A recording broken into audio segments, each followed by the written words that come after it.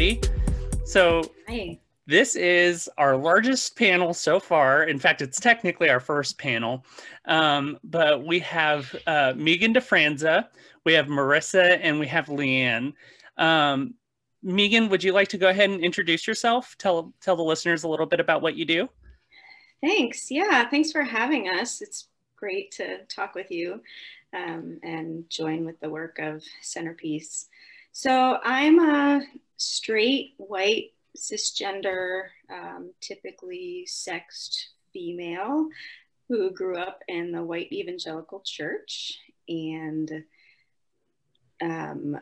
really was very devout as a child my whole life, and really came to the work that I do studying theology and sex difference, gender, sexuality from trying to figure out my own calling, because in the churches I grew up in, women were not theologians. They were not professors even at Christian colleges, the Bible colleges that, in the world where I grew up.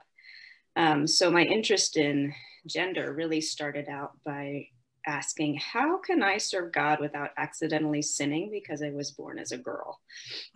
And that led me through Bible college to seminary, Gordon Conwell Seminary, with studying theology, and then another degree in biblical languages, and then on to my doctoral program in theology, where I started to realize that there are people for whom the question of sex difference is much more complicated than what can women do in the church. And that's when I discovered there are people for whom the categories of male and female are insufficient. And whatever, oppression I had experienced as a white woman in white evangelicalism was nothing compared to the harm that has been done to our siblings in Christ who are not typically sexed. So that began my work and my dissertation and my book, Sex Difference in Christian Theology, Male, Female, and Intersex in the Image of God. That's amazing. Marissa, would you like to go ahead and introduce yourself? Yeah, thank you for having me. I'm a queer intersex woman. I am a Christian, and I've been involved in the intersex community for about 10 years.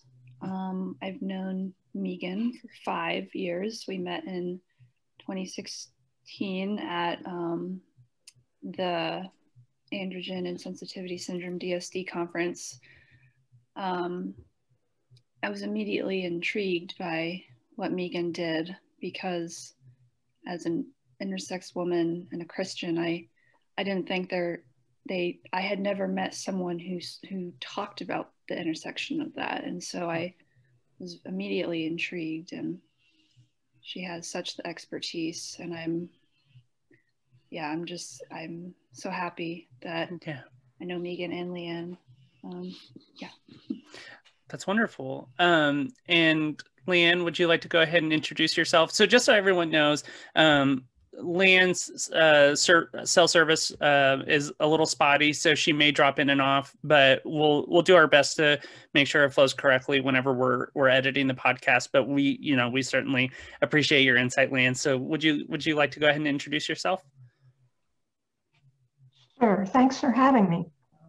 Absolutely. I am an intersex woman. My husband and I are longstanding members of conservative Presbyterian churches, and I was raised as a boy. I have a condition called mixed gonadal dysgenesis. It means that some of my cells have a Y chromosome and some don't. That resulted in a mix of ovarian and testicular tissue, and I had to have surgery to have vaginal intercourse. Okay. So one of the things that I would like to, I think I'll pose this question to Marissa. So Marissa, I am a transgender woman. A lot of people kind of conflate being transgender with being intersex. Can you give just kind of a brief overview of the difference between a trans woman, or a trans person rather, and an intersex person? Yes. and Megan or Lianne can contribute if I don't explain it perfectly, but intersex refers to biological traits that you're born with. It's an umbrella term for a number of intersex conditions, which we now prefer to call variations or differences. Okay. There are many intersex people who are also transgender, but intersex refers to biological differences that you're born with. Okay. And Lianne, you were kind enough to tell us that you lived at least a portion of your life presenting as a boy. Would you consider yourself transgender, or do you consider yourself intersex or cisgender? Because those kind of seem like three different categories. Well, I would start by admitting that it gets complicated. Yeah. I don't consider myself trans, and I think part of it is I have a sister who is trans, and our lives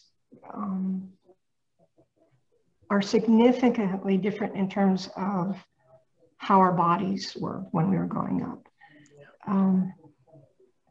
I think that, you know, the trans umbrella is so large that you have you have transgender kids who, from the moment they can talk, are telling their parents that they're not the sex that they're being raised as. Yeah.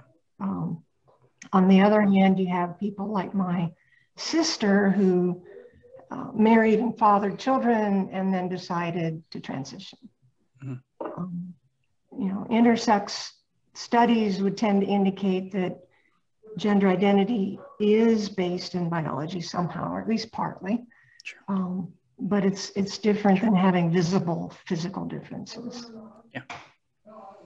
So, Megan, I think first, because we discussed this very briefly beforehand, I want to ask you a very important question, and that is, how often do people mess up your name?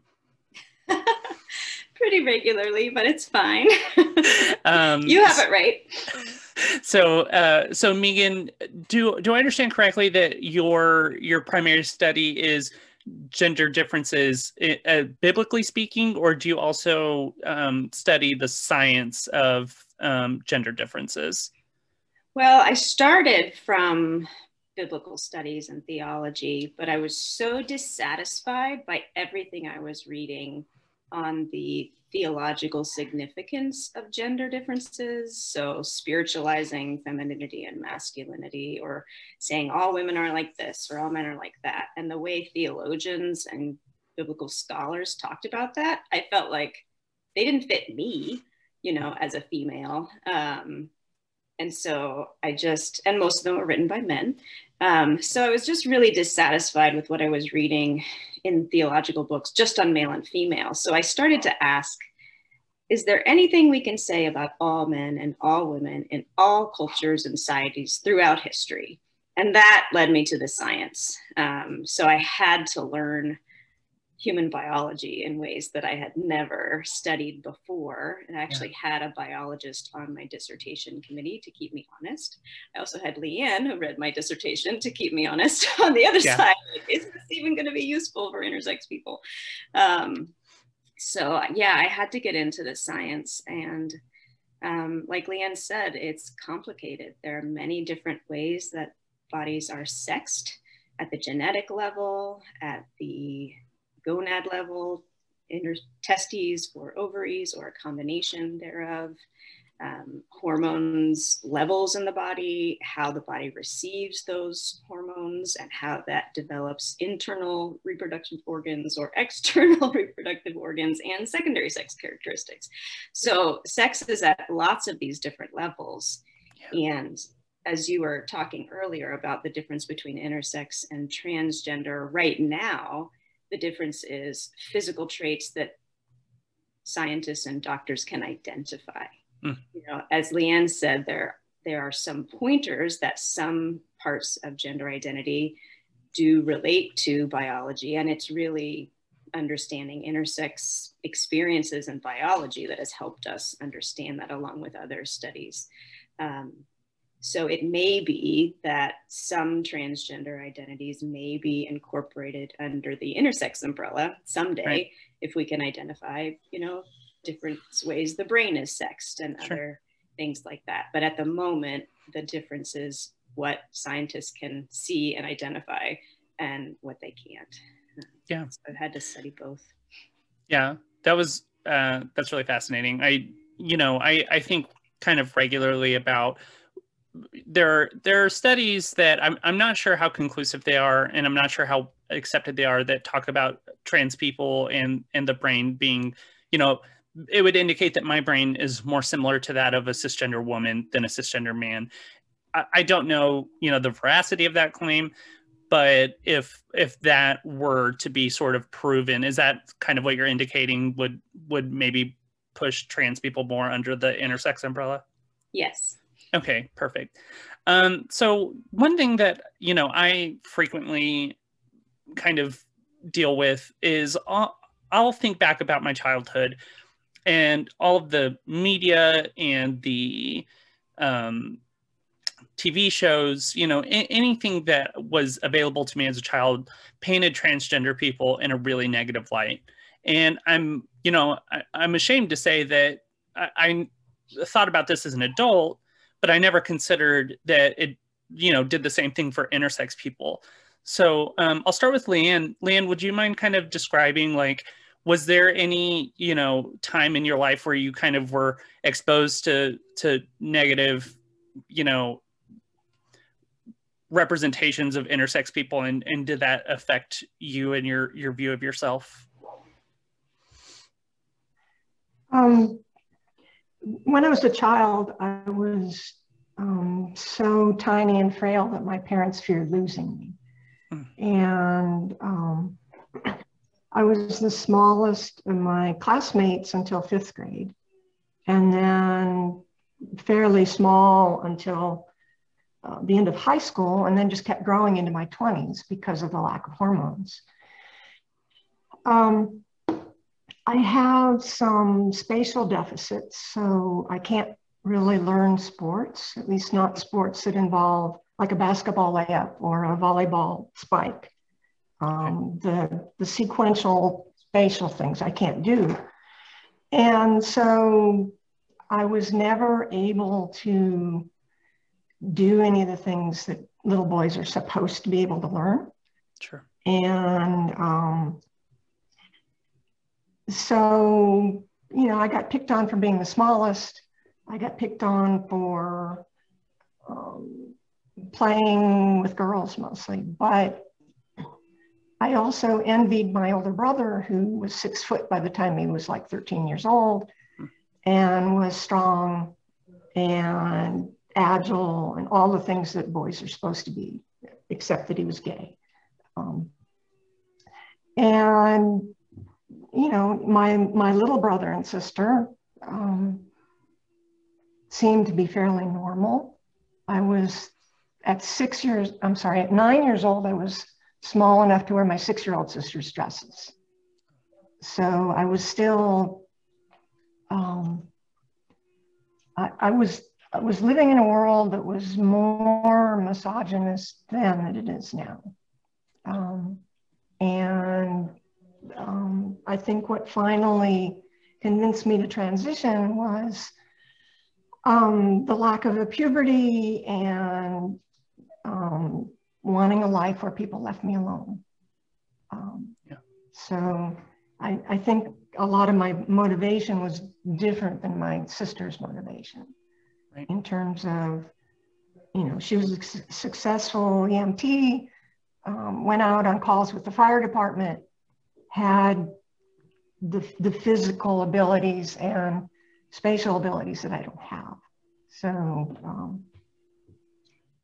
I don't know. So that's interesting to me. Yeah, I would presume that my story is at least somewhat like your sister's, certainly not the same, but, you know, you said something that kind of fascinated me, which is, you know, I transitioned so that you know, people would leave me alone so that, and presumably so that you would feel more safe and secure. And for trans people, it's kind of the opposite. It's kind of like transitioning despite being unsafe and insecure about it. So do you and your sister, like, have you ever discussed this kind of difference in your, you know, going through your transition? She transitioned maybe 3 or 4 years ago, 5 years ago. She was in her 60s. And I think she still has, I talked to her a couple of times about, look, you have to be careful where you go and when you go, and you have to watch people more than you did. And I think she has not quite lost the assumption that nobody's going to hurt her. Nobody's going to do more than say something bad. Right. Whereas I grew up, you know, with people calling me names on the street and always being the smallest and unable to defend myself. Yeah. So there's a transition there that I don't think she's completed yet. Yeah, I think she will, but I don't think. You know, I can relate to that in a big way. For anybody that doesn't know, I was in the Marine Corps. I was a corrections officer. I was very muscular. I competed in fights, and so it took me a long time to kind of accept, like, I'm in danger if I go out. So, you know, certainly I hope that she does kind of get that frame of reference going forward. Marissa, did you always present as a girl? And, you know, did you know at a young age that you were intersex, or when did you find out? Well, I was basically assigned female at birth, because that's just how the medical community has historically treated intersex children with ambiguous genitalia now, which I prefer to call genital variants. And yeah, I was assigned female, and for me, luckily that worked out. I've always presented and felt very feminine, and I always felt like a girl growing up. So I never really had any question about my gender. Yeah. Can you talk just a bit, or I mean, in as much detail as you like, about what the kind of ethical issues are with, you know, somebody doing, I'm not sure. So whenever trans people get bottom surgery, they call it gender affirmation surgery, which certainly is not the correct way to refer to somebody with, I'm sorry, did you say genitalia variants? Yeah, Okay. I had a friend who referred it to that, and I was just like, I like that better than ambiguous genitalia. I just like it better. Yeah, no, I do as well. And I do want to clarify, if I say anything incorrectly, I would appreciate it if one of you would kind of call me out on that, because I certainly don't want to say anything derogatory or unintentionally hurtful, but of course that's not your job. So just, if I would appreciate it. So for somebody with genitalia variants, can you kind of describe the ethical issues with somebody assigning them a specific genitalia at a young age? Yeah. Well, there's just so much. I mean, you're just really set up with long-term physical and psychological complications. And I think one of the biggest ethical things is there are people who are assigned a sex and have their bodies surgically altered when they're children, unconsented to, and they do grow up and feel the opposite gender of what they were, or opposite sex of what they were assigned. And that is really hard, because that part of their body that maybe they would have identified with was changed against their will. And now it's a human rights violation to these surgeries. So there's just a lot of ethical and moral things. It really sets you up with psychological and physical complications. Yeah, you know, I can recall at a relatively young age hearing about this and thinking that sounds a lot like, you know, genital mutilation, because this is somebody who's unconsenting. And you know, this is at a time whenever I had no idea about the complexities of gender identities. So I would hope that people in the near future will be more understanding of those ethical issues. Megan, I actually have two questions for you. The first one is, you're currently practicing Christian, is that correct? Yes. Okay. And how did this understanding of intersex people and, you know, kind of learning about people with gender variances, how did that impact your understanding of fellowship? Fellowship? Yeah, I mean, like, you know, inclusivity, you know, did your study of intersex people impact your understanding of any other communities that may be hurt by the church being neglectful of gender differences? Okay, yeah, thanks for clarifying. So, I mean, I was blown away. I had no idea that things were more complicated than the 8th grade biology, you know, class that I had. And I think most people are. So to your listeners, I would say, don't feel embarrassed if all of this is new and it feels overwhelming. That's how it feels for most people when they learn this. So for me, you know, learning, okay, this is a whole lot more complicated. But I also was raised, you know, the theology I got was also that, you know, we could trust God with difficult things. And so it was, rather than faith shaking, I said, well, you know, God can help us figure this out. And then the more research I did in the Bible and in Christian history, especially in the first 1,000 years of Christian history, I learned, wow, intersex people are in the Bible. Intersex people are acknowledged by, you know, the Christian fathers, as we call them. Jesus talks about intersex people in Matthew 19, and he doesn't say anything bad about them. He actually talks about the naturally born eunuch and then the eunuch made by humans as something that his disciples should learn from. And you know, I got 50 pages on what that might mean and what other all theologians have thought it might mean over the centuries, because it was very confusing to Jesus's followers. But he was actually telling his disciples to learn from people who are differently sexed.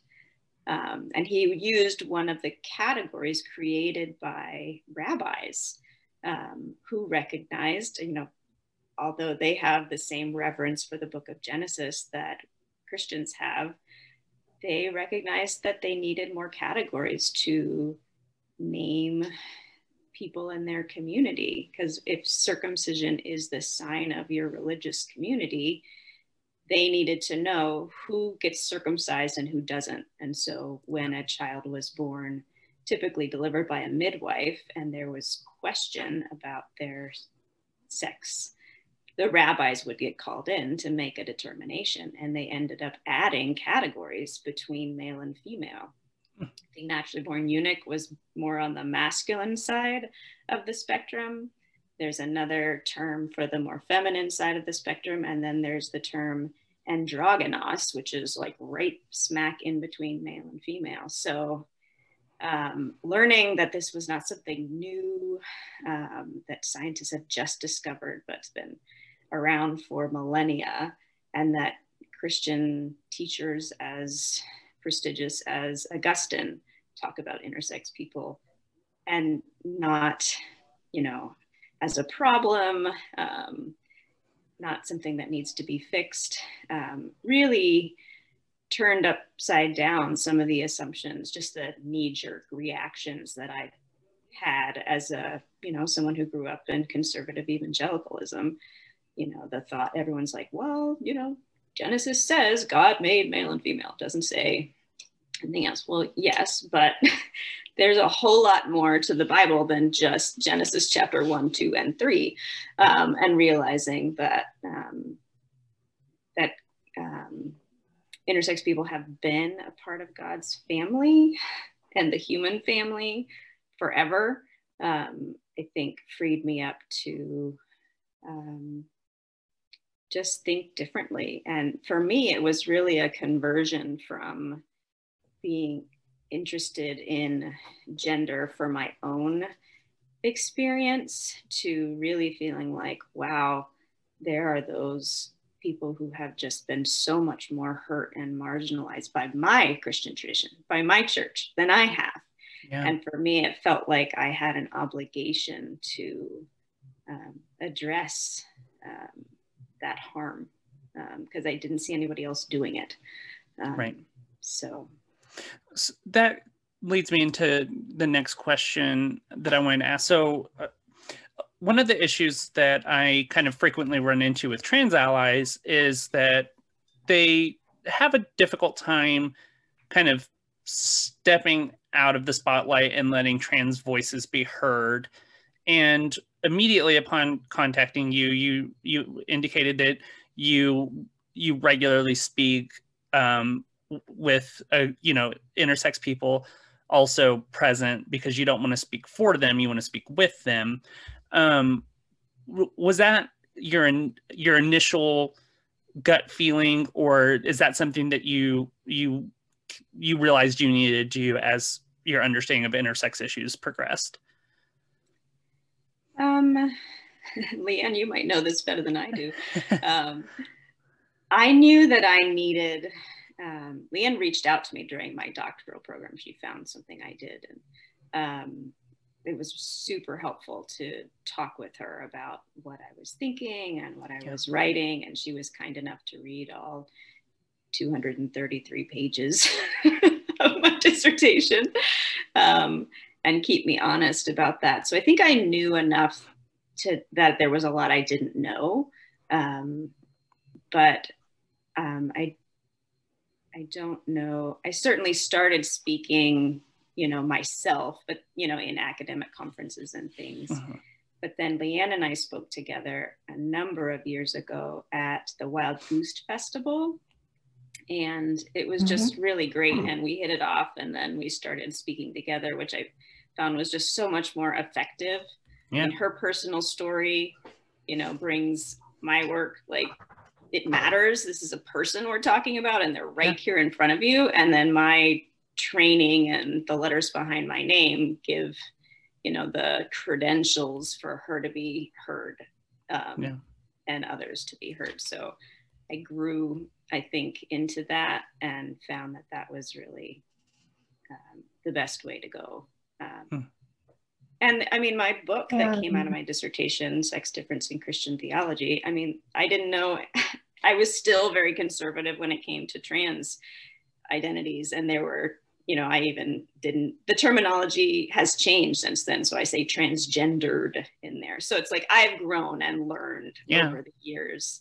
And language is still changing. I'm still learning. I'm still growing. But I hope that my friends like Lianne and Marissa and others will keep me honest and let me know if I'm talking too much. Lianne, well, first off, Lianne, was there something that you wanted to say in response to what Megan was just saying? Well, I started getting into public speaking as an author, and although I could go to PFLAG and talk about my book and share my testimony as a Christian, the door to Christian organizations was closed. And so Megan was very helpful in terms of her relationship with various Christian communities was a lot more solid than mine was. For a while, my very conservative Presbyterian church didn't even know my background. So, and they discovered it from my public speaking, so. Okay. Lianne, I if I understood correctly, you said that you're an author. Are there any books that you would like to plug while we're here and you have an audience? I write mostly young adult or new adult with intersex main characters. Okay. The fancy word for that now is own books, right? So rather than give names of them, just look up my name. It's fine. Lianne Simon. Perfect. Oh, come okay. on. It's a great title to your first book, Confessions of a Teenage Hermaphrodite. Oh, People are okay. going to remember that more than your name. Right. That wasn't exactly my first choice for the title, but that's what the publisher liked. Yeah. But I would like to go back a minute to the surgeries. Okay. And point out a couple things. Most of the intersex people that I know that had surgeries as a child had fairly poor results in terms of them not being happy with them. The attitude still is, if the doctors want to try to make your genitals look more like a boy's genitals, that's fine. If you agree, they'll go ahead and do it. But if you go, well, I'd rather have them look like a girl's genitals, suddenly you're transgender because you're going against the doctor's original assumptions. So if you throw in the additional problem that these are all pediatricians, and once we turn 21, most of us don't have anyone to go to. So the surgeon who did my bottom stuff was a pioneer in trans surgeries. He spent his last few years in prison for killing too many patients, but that's what was available. I couldn't go to Johns Hopkins because I wasn't willing to spend years with a counselor without even having a physical exam. So, you know, those doors weren't open unless you were a kid. Yeah. So first, I hate that was the experience of, I'm sure, many intersex people. And something that you said that is particularly troublesome to me is if you go against the doctor's decision, you were transgender.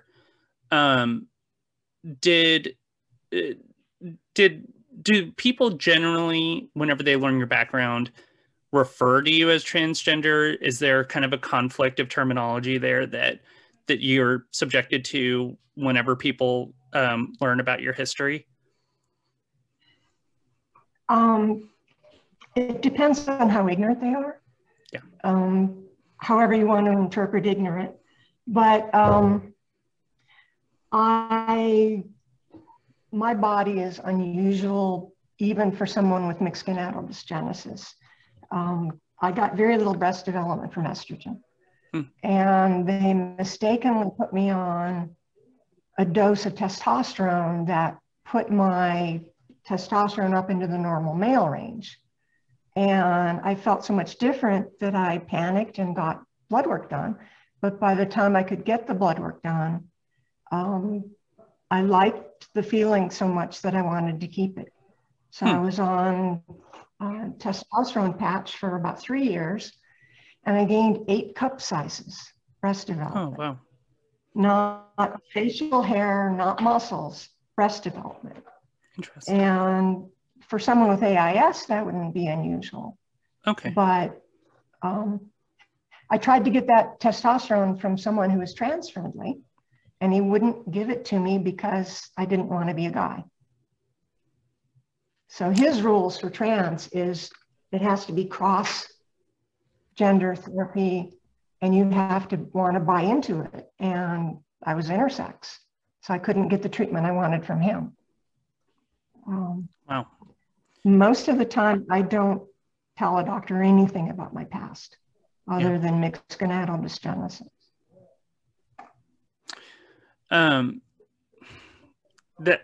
The fact that a trans-friendly doctor is ignorant about intersex identities and the needs of intersex people is honestly just infuriating. I know a lot of, you know, and I'm doing air quotes, trans-friendly doctors that are unaware of trans issues, and that is clearly problematic. But, you know, just to have no knowledge of intersex identities and the issues related with being intersex hormonally is just, that's mind-boggling. I'm sorry. There's also this concept that estrogen is for women and testosterone is for men. Mm-hmm. And so I had another trans-friendly doctor tell me that she wouldn't prescribe progesterone, even though my body needs it to sleep. And, you know, she thought, I would think I was 58 at the time, she thought I should go off of hormones entirely and just go through menopause. But I don't have any gonads, so it wouldn't be a normal menopause. You know, it's not like they cut off at a certain age. Right. Yeah. And this is particularly fascinating to me because, you know, I'm on progesterone, I'm on estrogen, and it's giving me breast development. And, you know, this is a very eye-opening experience for me, and I hope for the audience. So thank you for sharing that. Marissa, I have a question for you. So we were talking earlier about Megan's, you know, work and how she includes personal stories because intersex people are people, and people need to hear about the personal side of this. What was it like for you opening up, and how does it feel knowing that your story positively influences, you know, a huge group of people? Yeah, it was hard at first, but the thing that has really made sense to me is I had so many secrets for so long, and it just made me depressed. And now that I'm able to talk about them, and well, I've talked publicly about them, and my thought is I'm really trying to contribute to change and to help other people. And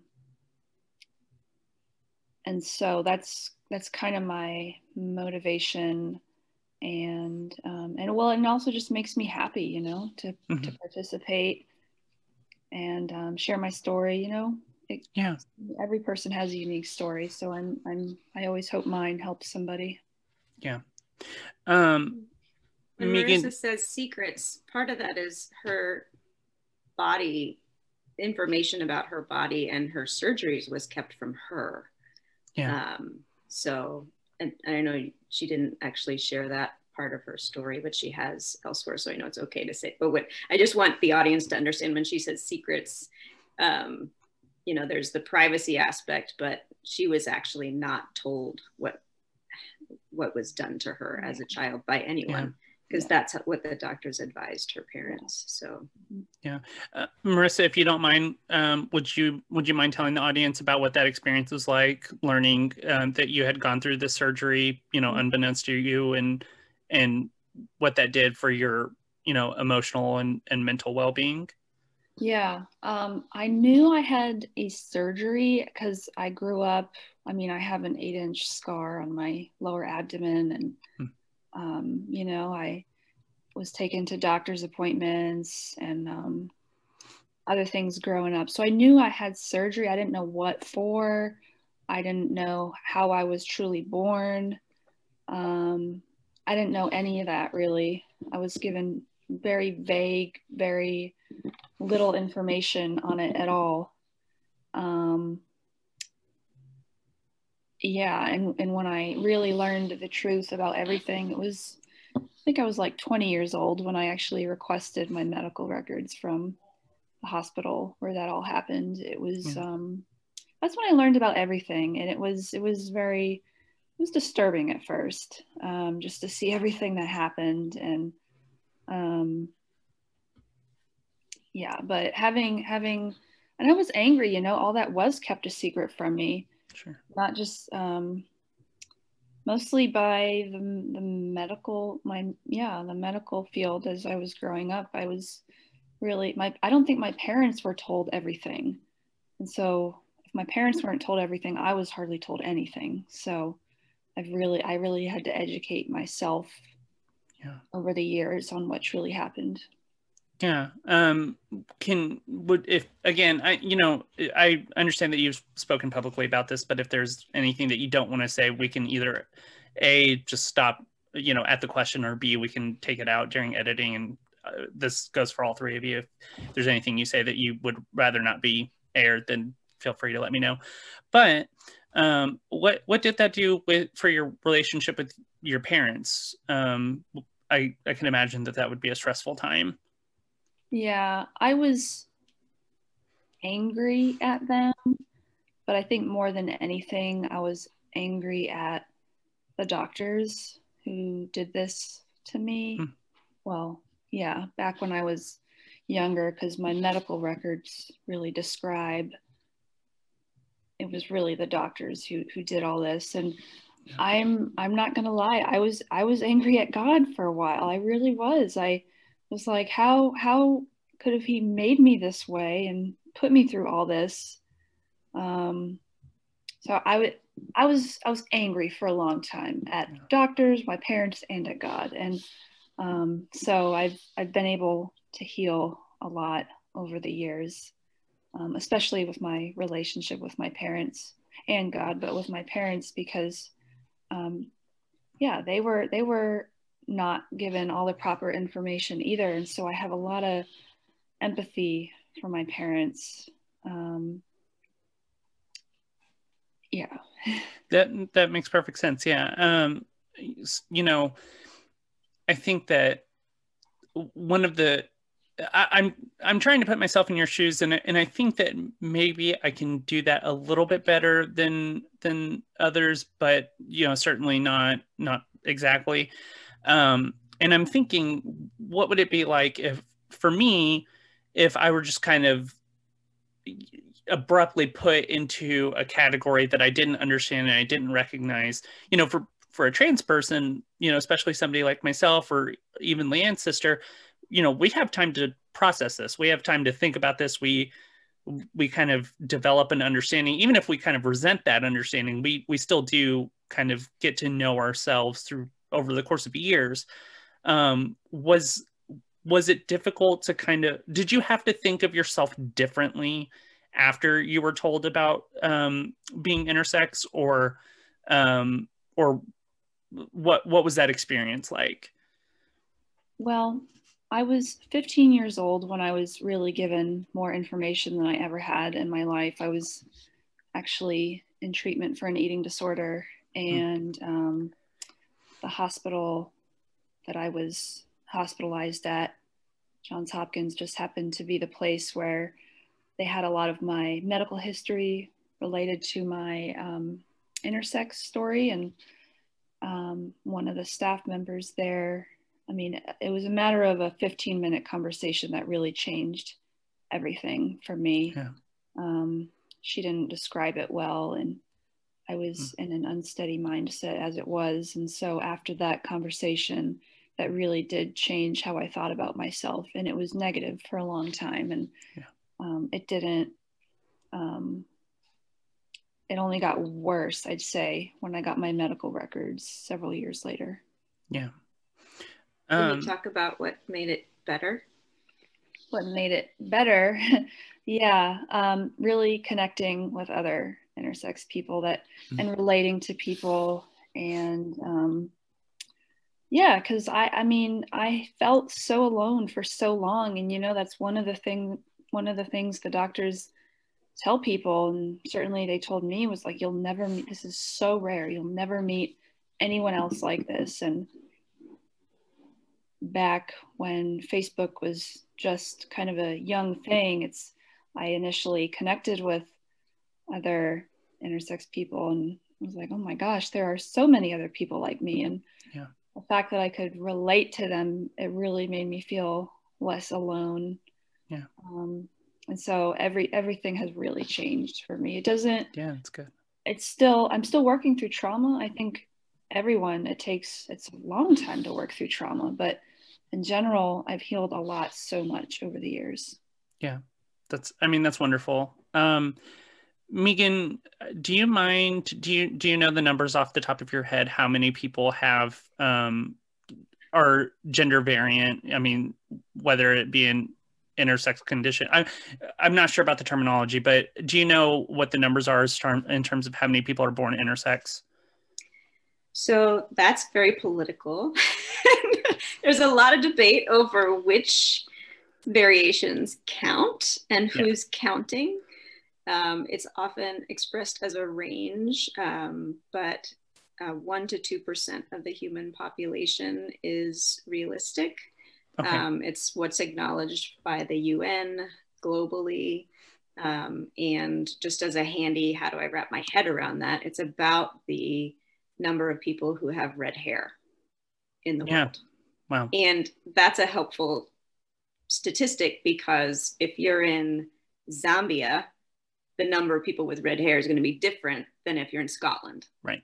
Right. And intersex variations often will run in particular ethnic groups, different types of variations in different ethnic groups. So it's hard to get good numbers. And since intersex has been, at least in the last, 70 years or longer, but where physicians have tried to fix intersex people, it's hidden. I mean, Marissa didn't know, and you're given these really big, long medical names, and you don't have this everyday language of intersex or difference of sex development. I think you heard DSD earlier in the conversation. So it's hard to get those numbers, but those are the figures that are recognized. If you look, an important resource is the UN, the United Nations Intersex Fact Sheet.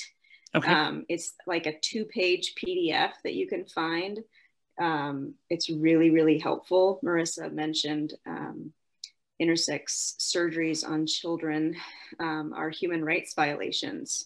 Mm-hmm. That is what the UN says, but it's legal in every state here in the US. There are very few countries that have banned these surgeries. So part of the work that we are doing together with the courage of Lianne and Marissa and so many others telling their stories is to try and work for these non-consensual surgeries to be recognized as human rights violations. If kids are born without a urethra, so they can't evacuate urine, that is a medical emergency. A large clitoris is not a medical emergency. Right. And if somebody with genital variants were to be left completely alone, would there be any kind of, and presumably this changes depending on the type of variants, but would there be anything that was critical that, could this person become an adult and have, would that person have issues? Would they be able to just live life normally? What would that look like? Do you want to answer that, Lianne? Well, I have some friends who didn't have any surgery and are quite happy and content with their bodies the way they are. Yeah. I also know a lot of intersex people who have comorbidities that have very little to do with intersex itself, but are accompany the particular condition they have. Things like osteopenia, or the spatial deficits that I have, that sort of thing. And to be clear, because I only heard the word comorbidity because of the COVID pandemic.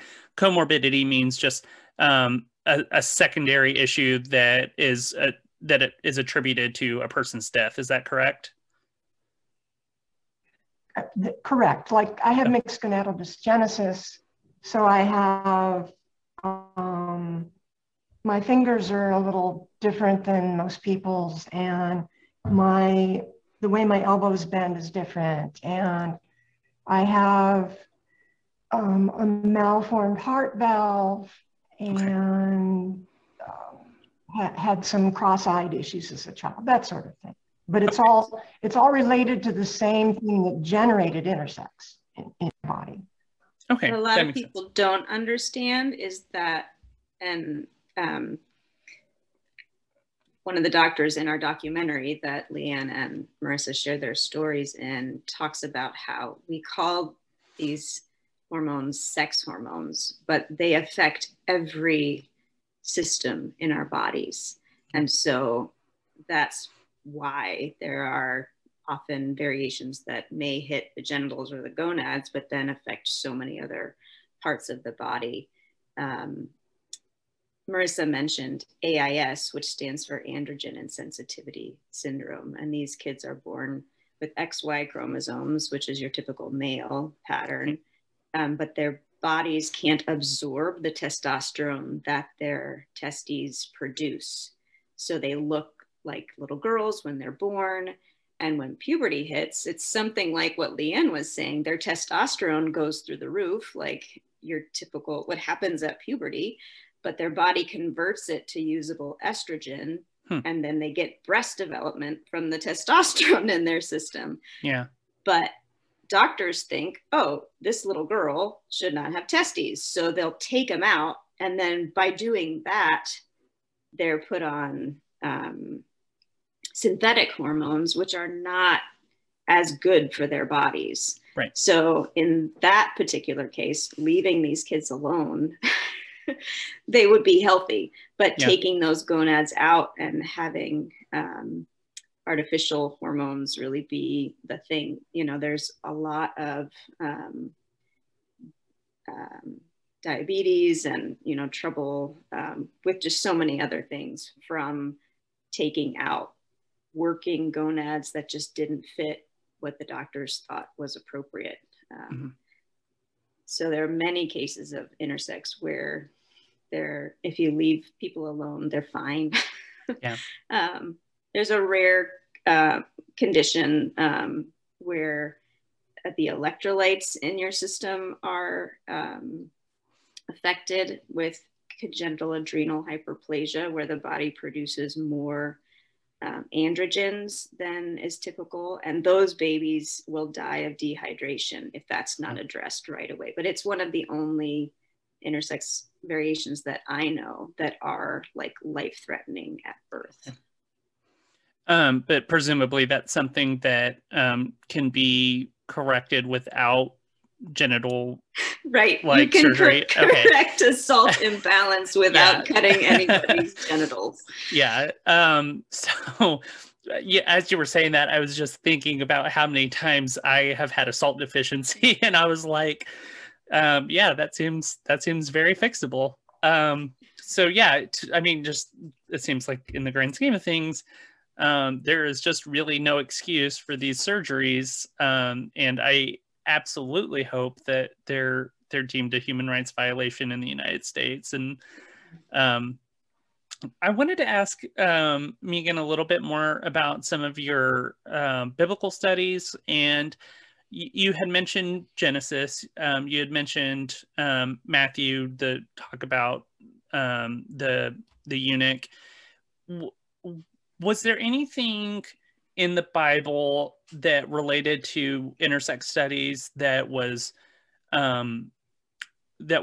hard to decipher, that you had a particularly difficult time kind of tying it together with intersex studies, that you later realized, like, no, this is about intersex people? Well, the term eunuch is a very general term, and it's used differently in different parts of Scripture. Jesus is very specific in Matthew 19 about the naturally born eunuch, which is how ancient rabbis talked about intersex babies. But sometimes you'll hear eunuch, like the Ethiopian eunuch in Acts chapter 8. He was probably a cut eunuch, a castrated boy or man who was enslaved. It's a very common practice in the ancient world to castrate boys and raise them as slaves. They were often sex slaves. They were also used in aristocratic households because, you know, they couldn't take over the dynasty because they couldn't perpetuate their own line. So they weren't a threat to the king in that way. So they were used in that way. So you have to be careful about, I mean, certainly the eunuch in Acts 8 was a legally third gender category in ancient Rome. So okay. We don't know for sure that they were cut, but it's likely given their status as, you know, the high ranking servant of the Queen of Ethiopia, that fits with what we know about the slavery of eunuchs in the ancient world.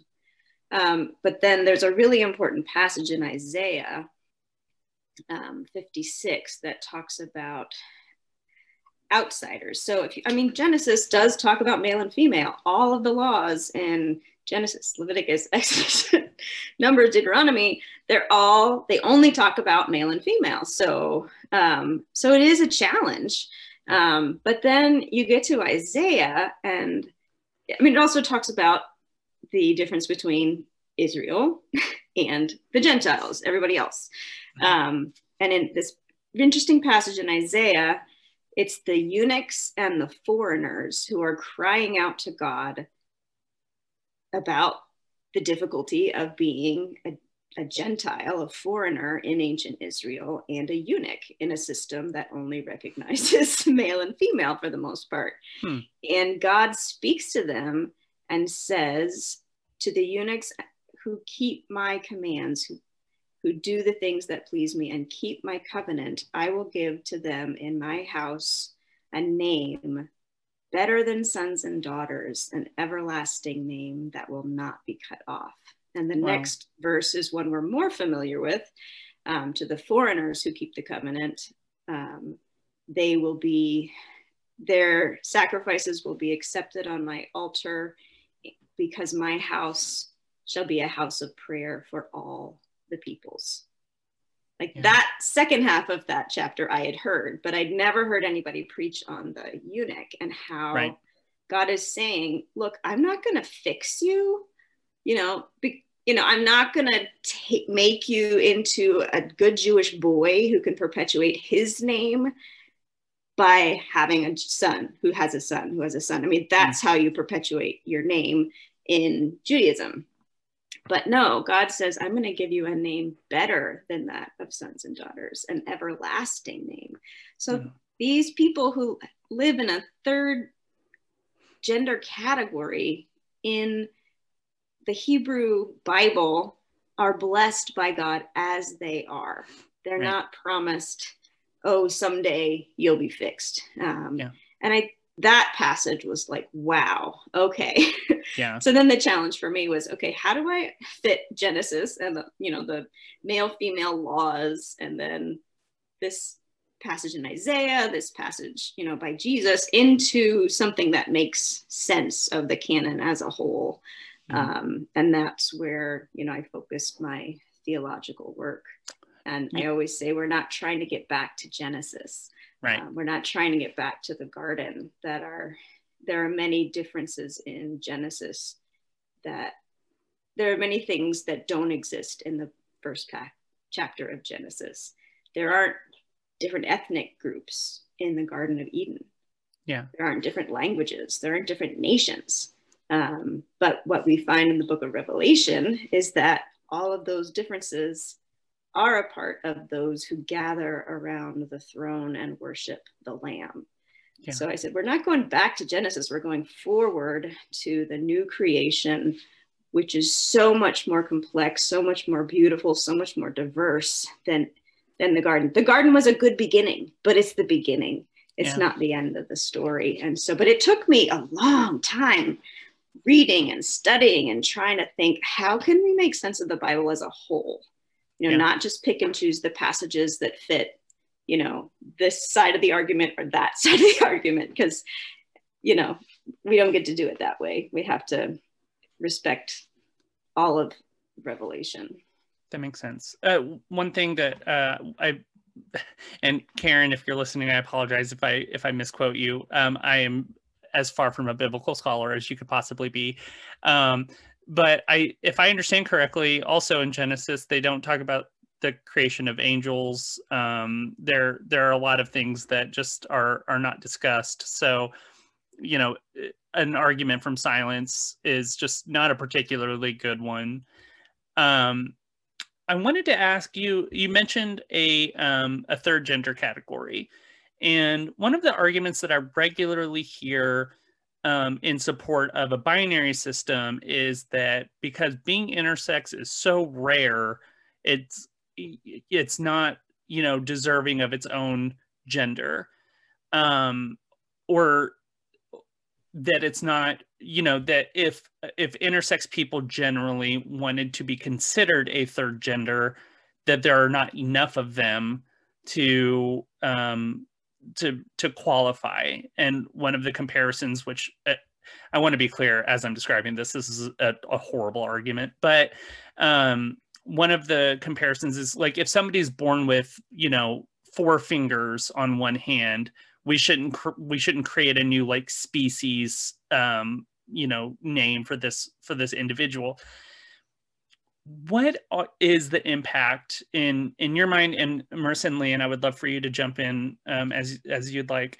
What is the impact of intersex people on a binary system of gender? Meaning, if intersex people were allowed to be left alone and they were not, you know, they didn't undergo these horrible surgeries as an infant, would that be classified as a third gender, or would you look at their gender presentation as indication of what their gender is? Well, I don't think anyone is, most people, even for intersex children with genital variants, still support raising them as a typical boy or typical girl. But the problem is you don't need to have your genitals surgically altered to fit that gender at that young of an age. I think some intersex people will grow up and feel non-binary. Some are perfectly content being a man or a woman, and it's all about choice. I think if I had not had surgery when I was younger, assuming I would still have grown up and felt like a girl, and then I would have made that choice to conform my body to a typical female. But I don't know, is that answering your question? It is, yeah. No, that was a great answer. And I actually, Marissa, had a follow-up question for you. Yeah. So you mentioned that you are a queer intersex woman. And I, again, because of a conflation between intersex people and trans people, and, you know, because of the conflation between sex and gender, a lot of intersex people are kind of involuntarily put into a queer category, like under the queer umbrella. Do you think it's appropriate for queer people, or I'm sorry, for intersex people to automatically be put under the queer umbrella? And if not, why? If so, why? I'm comfortable with the I being an LGBTQI. I know some aren't, because typically parents with young intersex children don't want to like put their children in the category of sexuality or something like that at that young of an age. Many people still see this as kind of a medical type issue, and I think for them, if they're not comfortable being in the LGBTQI umbrella, I'm not going to say it's unfair, but that's just how they feel. I don't think all intersex people, I'd say, are not comfortable with being in the LGBTQI. I am, because I'm also queer, lesbian, gay, queer, either one, Yeah. but intersex, yeah. So I'm comfortable with it. It's made me feel more sense of belonging, but I would say not all intersex people are comfortable with that.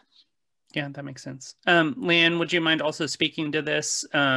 What are your thoughts on the I being at the end of LGBTQI? One of the things that my pastor suggested when he found out that I was intersex was that I disassociate from anything having to do with LGBT. And I told him that it really wasn't up to me whom the church considered a leper. I mean, whether or not the I is in LGBT is something I can decide. I don't like categories. And one of the reasons I don't is, you know, there's very few intersex people. It doesn't matter to me if there were only one. The problem is that they want to push us into male or female by denying the differences that our bodies have and by reducing sex to a single parameter, which is usually ovaries versus testes or the presence of a Y chromosome, and saying, you have that, you belong in this category. And for the woman with complete androgen insensitivity syndrome, they would say she's male because she has Y chromosomes and testes in her abdomen, even though the testes don't produce sperm, and they do give her a feminizing puberty. Yeah.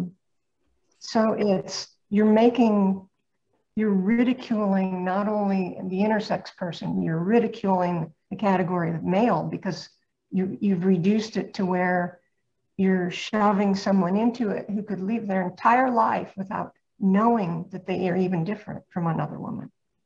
You know, Yeah. They don't get their period, but there's a lot of women who either have very mild ones or you know, don't worry about it. Right. They just don't get it. Yeah, that makes sense. Well, I feel pretty comfortable saying that we could continue this conversation for the next 6 hours, but I do want to respect y'all's time. So I'll go ahead and wrap it up here. But I'll start with Megan. Do you have a website where people can go for more information, for your books, for just a way to contact you? And if so, I would love to put it on the screen, but could you tell the listeners at home what that is? Thanks. 2 websites I would want to tell you about. One is actually the nonprofit that Lianne and I started, and Marissa recently came on our board, and that's Intersex and Faith. Okay. So www.intersexandfaith.org is where you can find out about our work, trying to help faith communities and the world at large to understand and welcome and support intersex people. And then my personal website, there's a link to it from that one, but it's megandefranza.com. So if you have trouble spelling that, you can always go to the Intersex and Faith and find me from there. And you'll find my books and journal articles and other work that I do there. We all together created a documentary called Stories of Intersex and Faith. I realized that I couldn't drag Lianne everywhere in all of the world or myself, but that everyone needed to hear her story. This is before I knew Marissa. And so we made a documentary together. Yeah. And it's one of the ways that we do educate communities. And you can find out about that. You can watch the trailer on intersexandfaith.org and find out more about how to bring that to your community. And presumably donate. Is there a way to donate? Feel free to donate to the work that we do. Thank you. You're welcome. As much as I would love for people to donate and to Centerpiece, I also highly encourage, a multiplicity of places to donate, and this is clearly a wonderful cause. So please, go to, I'm sorry, it was Intersex and Faith, right? intersexandfaith.org and donate there. Help these 3 women, get the message to everybody so that, you know, things can start changing in a more positive direction. And Lianne and Marissa, if y'all have any social media you would like to plug or any websites, certainly go look up Lianne and buy some of her books. I hope that all of the titles are as interesting as your first book. Do you have anywhere else that you would like to point people, Lianne? My website is liannesimon.com. I'm on Facebook, but I'm not on Twitter or LinkedIn any longer. Okay. That's perfect. I can honestly say that Twitter has changed from a very happy place to a very sad, depressing, desolate place. So that was a very good call. I highly recommend not being on Twitter. Marissa, do you have anywhere that you would like people to go to learn more about you? I don't have a website, but you can contact me through email, and I do have a Twitter. Offhand, I don't remember my Twitter name, but anyone who wants to get in touch with me, email is good. Okay. I can give you my email. Yeah, well, they can contact you at info@intersexandfaith.org or .com, because then we don't have to give your personal email. Yeah, that's great. Perfect. Yeah. They can contact any of us, actually. Marissa, do you want to talk about the 2 other organizations you work with? Oh, yeah. Yeah, please. So I have been involved with Interact Advocates for Intersex Youth for about 8 years. I'm what you call an intersex youth advocate. There, it's kind of like a volunteer. So I've been involved with them for a while, and I am also part-time contract staff with Interconnect Support Group, which was formerly the AISDSD support group. So those are the other 2 organizations I'm involved with. And if you have questions about either of them or me, you can just get in contact with me via email or email Megan mentioned, and I'll help in any way I can. Wonderful. Well, thank all 3 of you for being here and for sharing your stories. I certainly hope that we can get you on another episode next season, and we can talk about any updates, and we can hopefully get more people to donate to all of these wonderful causes. And I really, really appreciate all 3 of you being here. Thank you so much for having us. Thank you for having me. Yeah, wonderful. Y'all have a great weekend. I'll talk to y'all later. You too. Bye. Bye. Bye-bye. Bye.